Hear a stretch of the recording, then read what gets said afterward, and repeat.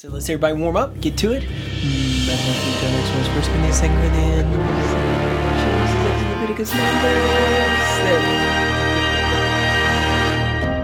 Hello, hello. Talking to the silver thing. This is James, this is Wine. And then we can go. Yeah, good. That's what I was. I know you got it. I think so, yeah. Are we recording right now? Thanks for tuning into Seeker. Season 2 is Mercy and Fire. We're going to discuss 8 specific verses that walk us down the path to salvation. Our hope is that we can show how simple the plan really is to understand. But that doesn't mean it's easy. First time we run out of coffee before we even started recording. We better not be running out. Dude, we just went to... How much coffee did you guys drink? This is the problem. We haven't even recorded. This is a real 10 problem. Cups. I've had one. I've had 1.5. Julian. He's like, what? I don't know what to say about that. You have 1.5? Well, I had one that was like the half pour to start with. That's what I had. And I started you there. I didn't finish that. I just topped that off. Yeah, and I didn't quite finish mine, and then I went up to about here with my other cup, and I didn't finish that, and now I'm to here. Wait a minute. Hey, either way, we're in a heck of a bad place right now. Doesn't matter who did what. Let's not talk about who killed who. Point fingers. The fact is, this is empty, my friends. All right, we gotta focus on this thing, Gotta guys. focus on this thing. Okay. Romans 3:23. So for season 2, we're gonna go through 8 powerful verses. 8. What? Although that's not the title of... No, it's not the title, but there will be 8 verses. There will be 8 very powerful verses. And then we're going to talk about other verses that relate and kind of spin off of that and kind of help bring that verse home. But that verse is the core of each episode. And they'll be a little bit quicker probably than last season episodes, but no guarantees. I'll make sure they stretch out. yeah, Julian's gonna drag it out. That's what I'm here for. So the first one is in fact Romans 3:23. For all have sinned and fall short of the glory of God. I put this verse first because there's something really positive about this verse, and it doesn't sound like it when you just read it. But think about what that verse says about where we all start. It's absolutely egalitarian. We are all at the same place. All have sinned and fall short of the glory of God. It doesn't matter what your parents did. It doesn't matter what, there's no classes. There's no you were born into something, you're special and set apart. All have sinned and fall short of the glory of God. It's a completely level playing field that we all find ourselves on. And that's really uplifting to me. The idea that, we all come from the same place. We all start, the starting line is the same for everybody. And so all have sinned and fall short of the glory of God. Yes, it tells us what our state was, but it tells us that for everybody. So that everybody shares the same hope at the end, right? Because we all start from the same place. We're all on level footing. We're all on an equal playing field. Mm-hmm. It's something you're not going to find a lot of places in the world, in life, where everybody is exactly the same right off the bat. Right. I think that's a really positive message, is that, wherever you are in your sort of whatever spiritual place you find yourself in, you started from the same place that everybody else did. So you remember that, and you think about that, and you consider that next time you're, talking about this guy or that guy, who's worthy, who's not worthy. All have sinned and fall short of the glory of God. We can't forget that. Mm-hmm. Well, and what you had said about, essentially that's the start of the plan to salvation, is being able to recognize that you're in that camp. You're in that group. You're one of those, that, equal, like you said, everyone else. You're in that world where you sinned, and now you need to do something about it if you want to come into a relationship with God. So, but it's also interesting to think previous to that, though, like at what point does sin, like at what point have all sinned? Because like children, we would argue probably children have not sinned. Children don't even know what sin is. Children are just innocent, right? Completely. And it's not until they get to be old enough to understand that they are lying and what a lie actually is, and that they are intentionally doing it and all that kind of stuff, right? So the starting point for all have sinned, I know there's different religious groups that believe, like in infant baptism, for example, and whatnot. So I think it's just important for us to bring up, the perspective that this, for the point of this conversation, you have to recognize that you have sinned. You have to be mature enough to recognize that you've sinned to be able to even start finding your way back to God. Do you think that's a fair way to say it? I think that's definitely the right way to say it. It's biblical. Genesis says that, I think it's 3, I was flipping here, says that the thoughts of men were evil since their youth. Actually, it doesn't say since birth. Ezekiel, other passages make it clear that kids don't inherit the sins of their fathers. Everyone is responsible for themselves. We have free will. You don't. You're not born bearing your father's sin. You can be victim of circumstance, but it doesn't mean that you're automatically biased to sin. In fact, Ecclesiastes says something different. It says that you're born with eternity on your heart. So, what does that mean? Biased to sin? I guess you're not born with a bent automatically to just go do evil. You're not bent right. with a proclivity to go out and do what is against God and what's against His own moral code. In fact, you're encoded the other way around. One thing really cool, I think you started to bring it up about Romans 3:23, all have sinned and fallen short of the glory of God. Like the recognition of the fact that we've all made mistakes and we've all sinned makes passages like John 3:16 like come alive and really mean something for you. You have trouble accepting the fact that God loved you so much that He gave His Son to die for you.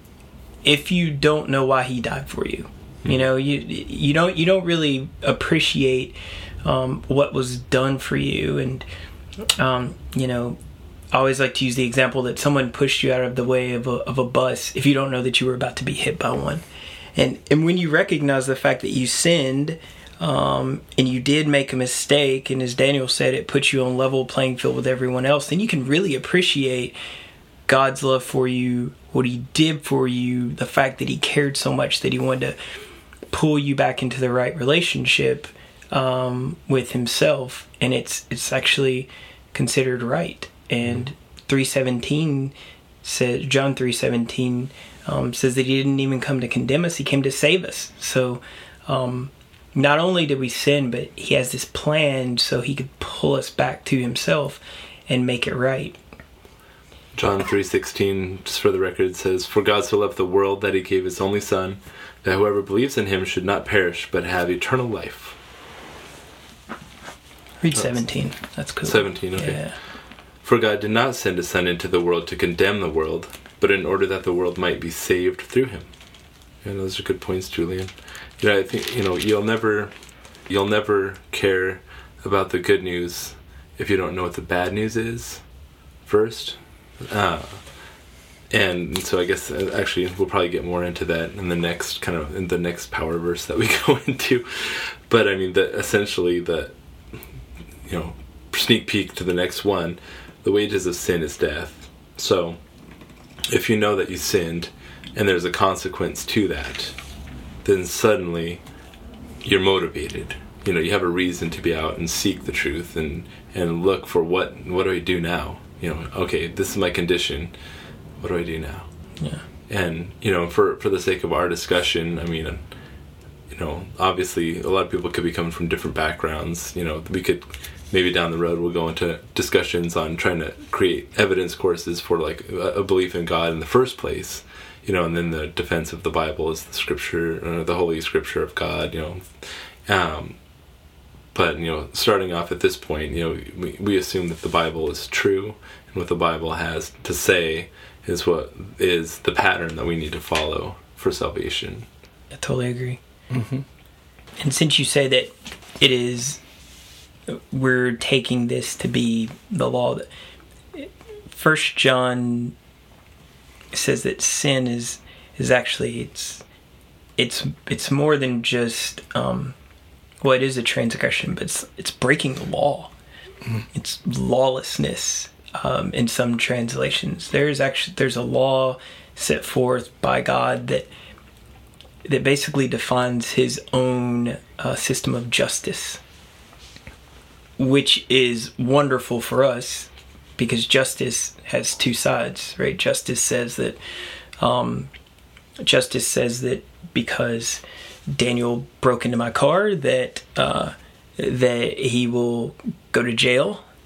But it also says that because Daniel broke into my car, that I'm going to be safe, right? Because of justice. And because of His justice, which has two sides, has His wrath, right? And showcases His love for us, but because of justice, then there's the law. And the law serves as great moral code that makes everything work. But sin is transgressing against that. Right. I'm unraveling the positivity that you just laid down. So let me bring it back. This is, but it is good though to understand that something so severe, like we should take sin very seriously. It is a real like fist against the Lord, like straight up. I see what you've got, God, but I've got something better, right? And I want to do something completely different and against you. Even though you love me, I'm still going to be rebellious. But it's good to know that we are actually all rebellious. Every single one of us. Like, nobody's dodged that. And not only has no one dodged it, 1 John chapter 1 says that not only has no one dodged it, we continue to make mistakes, right? The awesome thing is that He's a loving, forgiving, long-suffering God who, regardless of our errors, our mistakes, and our flaws, always loves us and wants us back. Mm-hmm. He always gives us an opportunity to be able to find a way to re-establish our relationship with Him, no matter what mistakes we're making along the way. Mm-hmm. I used to have a flight instructor that when I was doing my instrument training, we'd be flying, and you're always kind of basically trying to approximate the right heading to account for the crosswind and all this kind of stuff to keep a heading and to actually track on the ground in a straight line, so to speak. And but you're always kind of making small corrections to your heading to account for the wind and all that stuff. And so if you were getting off on your measurements, like you could tell you're getting off track, he would say, you know what, you're going to be off track fairly often, but I'm not going to be upset with you unless you're not making a correction to actually get it back on track. So if I see that you're just drifting and not doing anything about it, that's when I'm going to yell at you. And it's kind of like that with sin in a way. If we make these mistakes, we veer, but there's always a way for us to be able to turn and kind of angle back in and get back close to God again. And that's what I think that's the relationship God wants to see, is that we are making those course corrections to draw near to Him again. Mm-hmm. But the first part of that, of course, is understanding that sort of basic, sort of cold, hard fact about where we stand with God, mm-hmm. apart from Jesus, is that we've fallen short of the glory of God. Right. We have to understand that that's our situation. That's the state that we're in. And because of that, accepting that as true, as a factual statement, all have sinned, including me, and fall short of the glory of God, that means that's where an understanding of, the gospel, the good news, has to start from. Is the first step is understanding, okay, without that, I'm a goner. It's hopeless. It's lost, right? It's all have sinned and fall short of the glory of God. I'm not going to make it on my own. Right.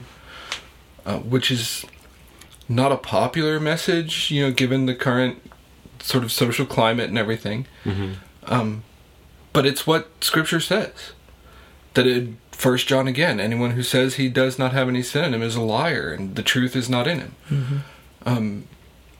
The sin problem is a real problem. It's an actual challenge that we have to face every single day. Mm-hmm. And the first part of facing it is looking at it square in the eye and saying, it's the first step. I have a problem, right? Right. Is understanding and accepting, yes, I have a problem with sin in my life. Do I want to do something about that? That's the first step. That's where everybody starts from. Yep. Yeah, I'm totally with you. We must admit it, and then we make progress. In Isaiah 59, 2, it says, "But your iniquities," and some versions say lawlessness, which totally fits back with 1 John, where it says sin is lawlessness. "Your iniquities have separated you from your God, and your sins have hidden his face from you, so that he will not hear you." Like, it's that serious. Sin is really that serious. And when you put it in that context and you think about that, you're like, man, like really having a separation from God just because of things that I do that are totally apart from him. Like, his nature is such, he's not even having anything to do with sin. Like, that's just not him. I mean, look at what happens to Jesus on the cross. It's mind-blowing, actually. But we have a tendency, even though it's mind-blowing, to just kind of push it to the side and say, not that bad. Mm-hmm. Not that big of a deal. Mm-hmm. Well, and it's the easiest thing in the world, isn't it, to sort of minimize your guilt and responsibility. Yeah, I chainsawed my neighbor, but he had it coming, and exactly. It wasn't that much of a chainsawing to begin with. He didn't have to go die. It's that natural thing to sort of build ourselves up. It's that just we don't want to look. We're not going to tell ourselves the full extent of how bad we are. Just like we're not going to it just seems like it's human nature to want to sort of downplay the wrong that we do, and to sort of sell up how good we are, and maximize the good things and minimize the bad things. And I think that's what you were just saying, is that it really is mind-blowing when you consider Jesus as the standard. And then you try to minimize your bad things compared to him, and you try to maximize what you think are the good things you do. When you look at his example, yeah, good one. Good luck. But that's part of the struggle we face when we're talking about the sort of universal condition of sinfulness, is that it's really difficult sometimes to get a full, meaningful grasp as to what that truly means in God's sight. Like you read from Isaiah, that his face is turned away from us. It's not that easy to remember that all the time, especially given our own nature and the fact that we don't want to instill this sort of crushing defeatism in ourselves. We want to try to make ourselves look good, right? So that verse in Isaiah that you read is just dovetails so perfectly in with this discussion, because that's what happens on a spiritual level when we sin. God turns his face away from us.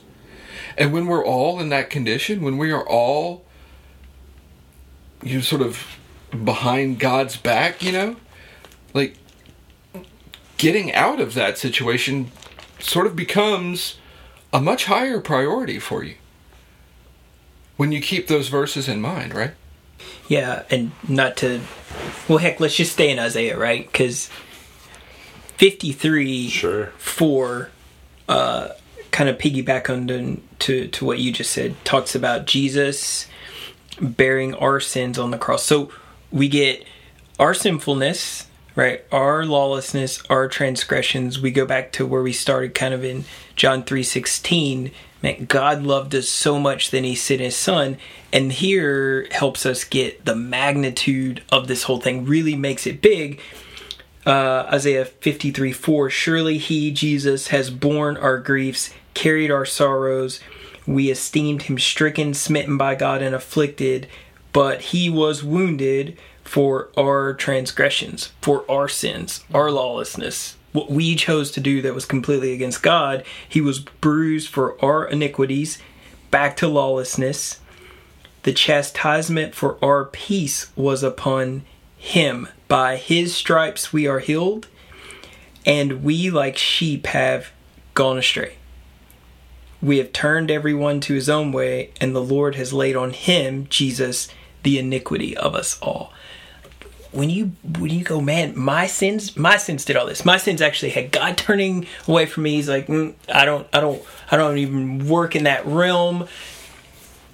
But I love you so much that I'm going to send my son, and all of this is going to fall on him so that we can come in right relationship together. Yep, that's what Paul says in Galatians chapter 3 and verse 22. But Scripture has locked up everything under the control of sin, so that what was promised, being given through faith in Jesus Christ, might be given to those who believe. That all of that, the fact that we all sin and fall short of the glory of God, that God turns his face from us when we sin, and everything that Christ went through on the cross, the entire weight of the sin of the world was put on his shoulders. But the promise that God loves us and sent Jesus for us, not that we be condemned, but that we be saved. That promise is made available to everybody who believes. That's the light at the end of the tunnel, right? Yeah, you're right. That's truly the very positive piece. Romans 1:16. Everyone who wants it. Conditionally, that you want it. That you want it and you believe. But to how we first started, to want it and believe, you have to believe that you need it. Right? Mm-hmm. You got to believe that you need it, acknowledge that you need it, then you can want it, you can have it. It's definitely available. It's available to everyone who wants a piece. Mm-hmm. And to tie it in kind of to this most basic nature, the greatest command is, I pulled it up here, it's in Matthew 22, 37 really. When they ask him what the greatest commandment is, and he says to them, you shall love the Lord your God with all your heart, with all your soul, with all your mind. This is the great and first commandment. And in other verses, this references, if you love me, you'll keep my commandments. That's what Jesus says, right? So the most important thing that we have is to love the Lord. And when we do things that don't show that don't prove love in our life, that's what sin is. We're going against the most important command that's been given. We're doing things for us. We're not doing things for God at that point, right? And then also him, Jesus saying, if you love me, if you do love me, not only will you also keep my commandments. And so that means that we need to know what the commandments are, so that we can do them and reflect that love. And so that's what going through the rest of these 8 verses is going to do for us. It's going to walk us through what is the command, what is the path to salvation, what do we need to do to be saved so that we can have an eternal life with God in heaven.